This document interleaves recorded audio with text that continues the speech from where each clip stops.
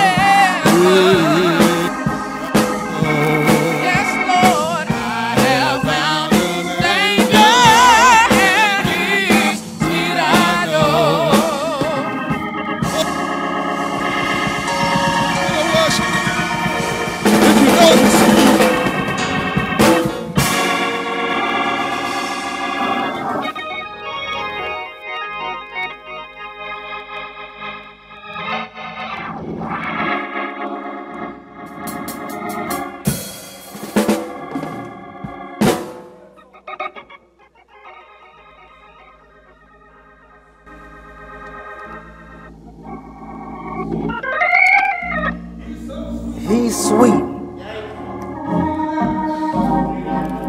How sweet I know. You don't hear good singing hymns like that these days, and it just makes you understand and appreciate how sweet God is to us. He's good all the time. And all the time, God is good. First, send the greetings to my Heavenly Father that loved me not because of, but in spite of in my life.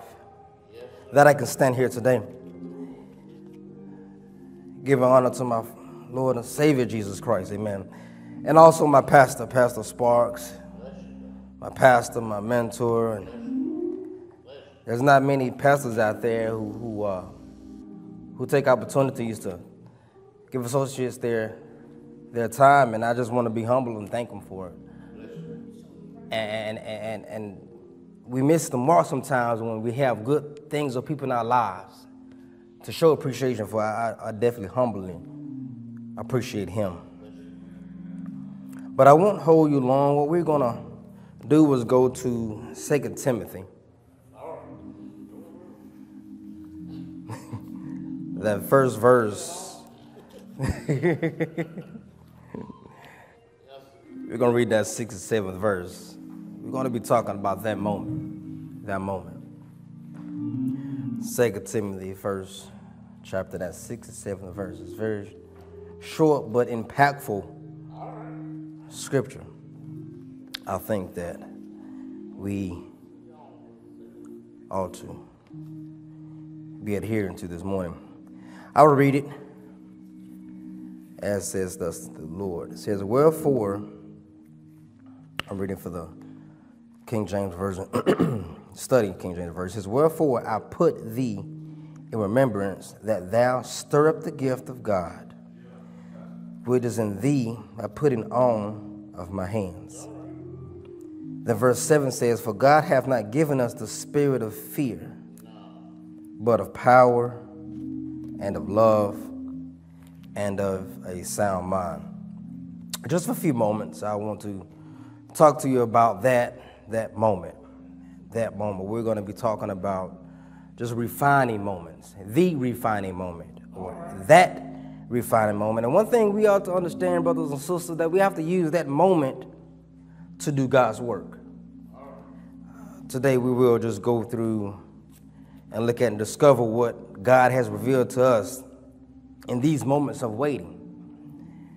And today this scripture is talking about, as we dig into it, it says we see the period of waiting, but we don't like to wait. We don't like the not knowing.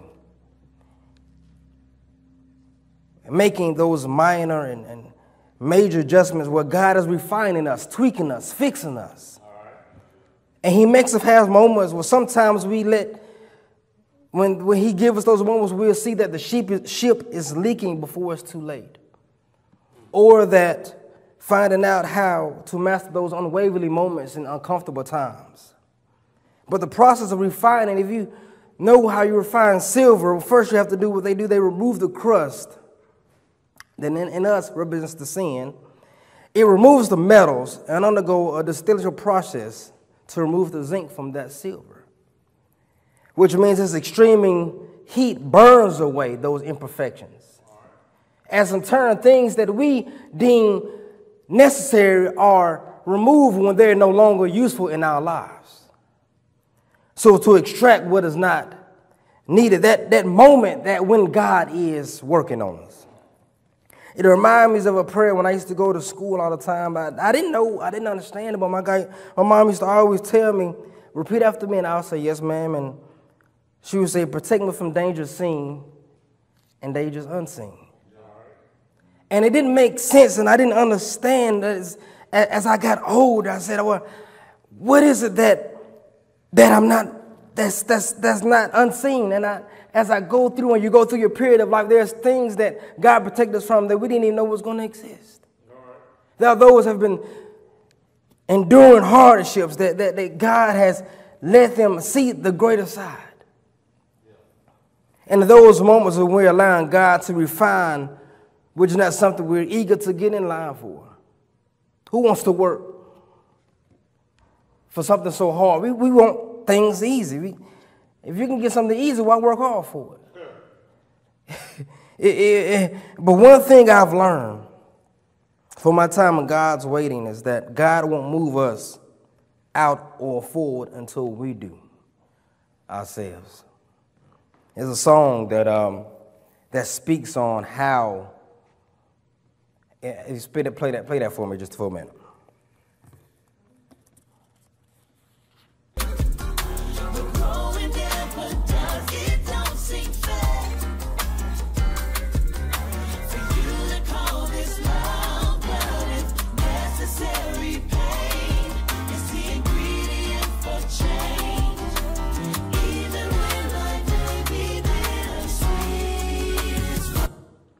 See, even though when it hurting, it's refining us and perfecting us for a reason.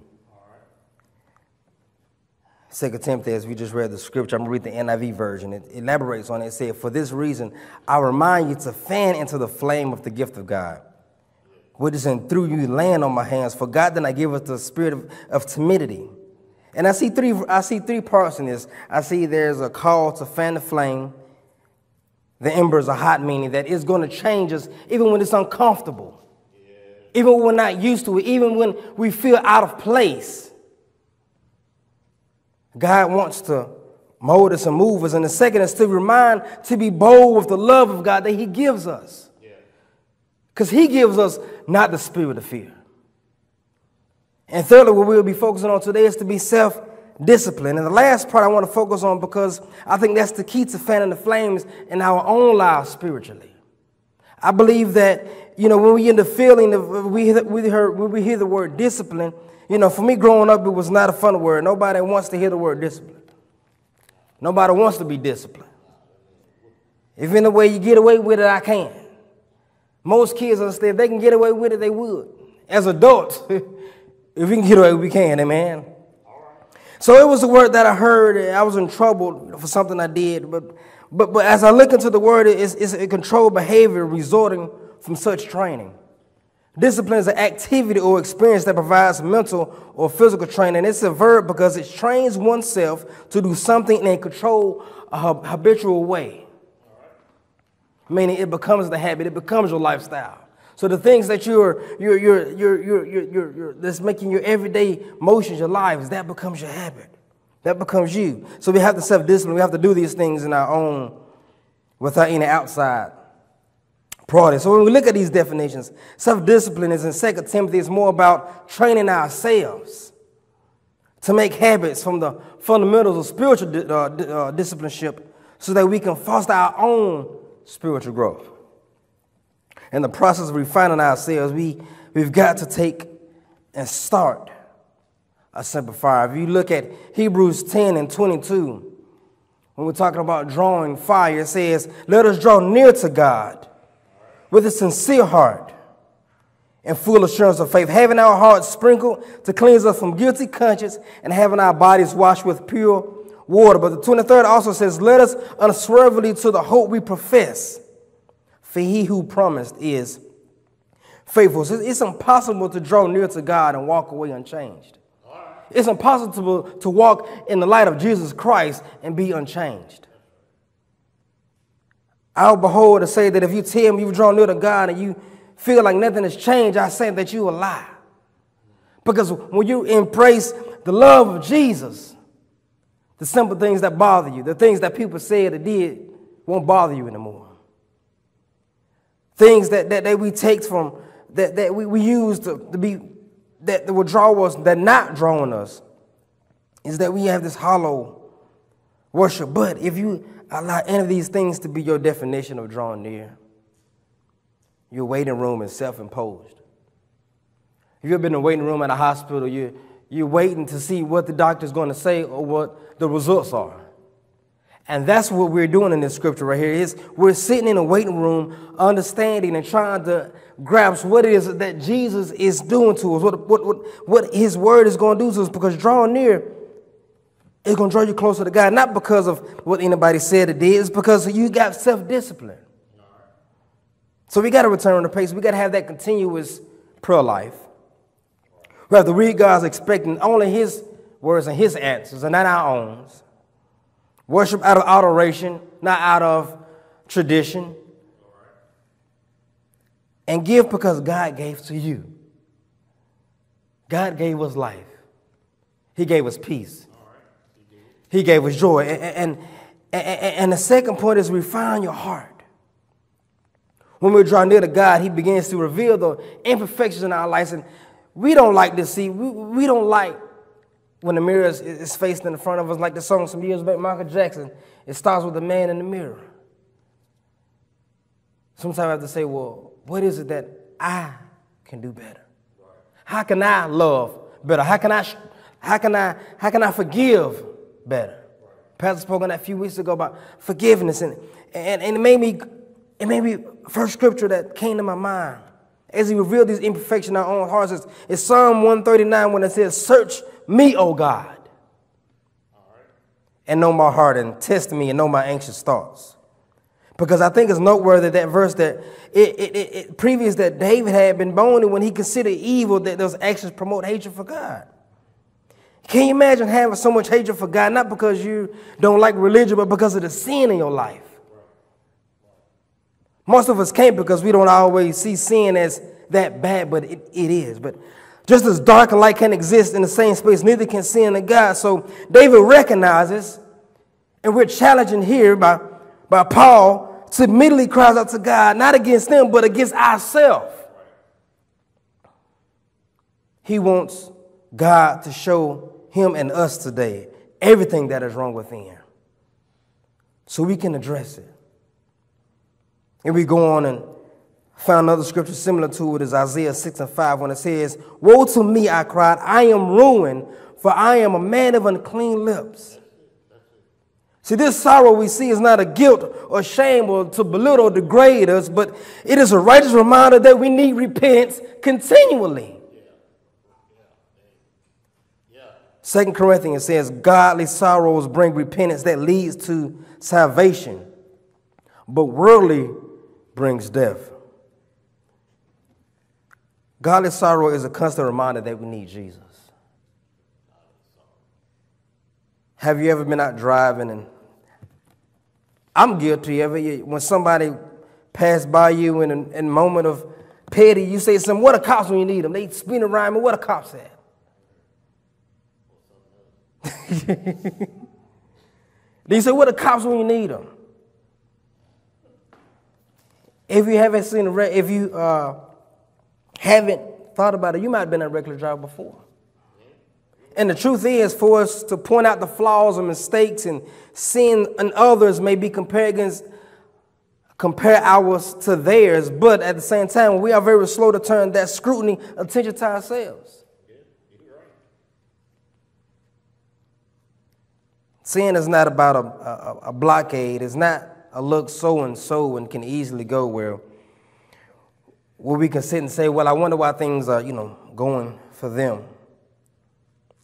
It's about self-inflicting pain and struggle that God wants us to get past. He doesn't want us to be self-inflicted until we can't move forward. That's why I said that for God have not given us, because what he's given us that power to move beyond where we were and move to where we are. And I think once that because I'm a witness, not that I think that I'm a living testimony of what God has brought me from to where I am now. There are times where you sit and say, "I'm glad I'm not where I am, but I'm glad I'm not what I used to be." And I think if we sit and look at that and understand that the last point is we need to be, and we are transformed by grace. Transformed by grace. Romans 6:12 and 13 is a great scripture. It says, "Do not let sin control the way you live. Do not give to sinful desires. Do not let any part of your body become an instrument to evil or to serve sin. Instead, give yourselves completely to God. For you are dead, but now you have life. So your whole body is an instrument to the glory. Not for self, not for self-glorification, but to God." And the good news is that God separates us from our transgressions. He's released it from us. We're the ones holding on to it. We're the ones that still holding on to some of our past things. But God has released that from us. So he's wanting us to often bad news is that we have a hard time doing so. And I want to present to you a new way of thinking that make it part of your history. Please don't misunderstand. I'm not saying beat yourself up or remember how low that you've been. But I'm saying take this experience and learn from it. Grow from it. Like Deacon Sparks has the hashtag better. Be better. Do better. God has changed you for the better. Even in all things. Go Matthew 6:33. As we close, it say, but first seek his kingdom and his righteousness, and all things will be given to you as well. So as I close, I want you to feel like if you're in God's waiting room, it's time to look inward just a little bit. God is never going to move you forward before you're ready. He will not give you more responsibility, if you cannot properly use this time to refine, make better, do better. May God bless you, and may God keep you. I am just ecstatic right now that we open the doors of the church to you. There may be someone out there who have a lot of transgressions that you've held on to. There may be some things that you're trying to release yourself from, but you can't do it on your own. You're not able to do it on your own. But you have to ask Jesus. Say, Jesus, I've sinned. I confess. I want to be saved. So for the Fifth Street, those tuned in, we open the doors to you. You can leave a message on the various websites, social media, and contact the pastor, and we'll be glad to pray with you and for you to let you know that you are saved when you believe in the death, resurrection of Jesus Christ. So may God bless you. May God keep you. This is our prayer. Amen.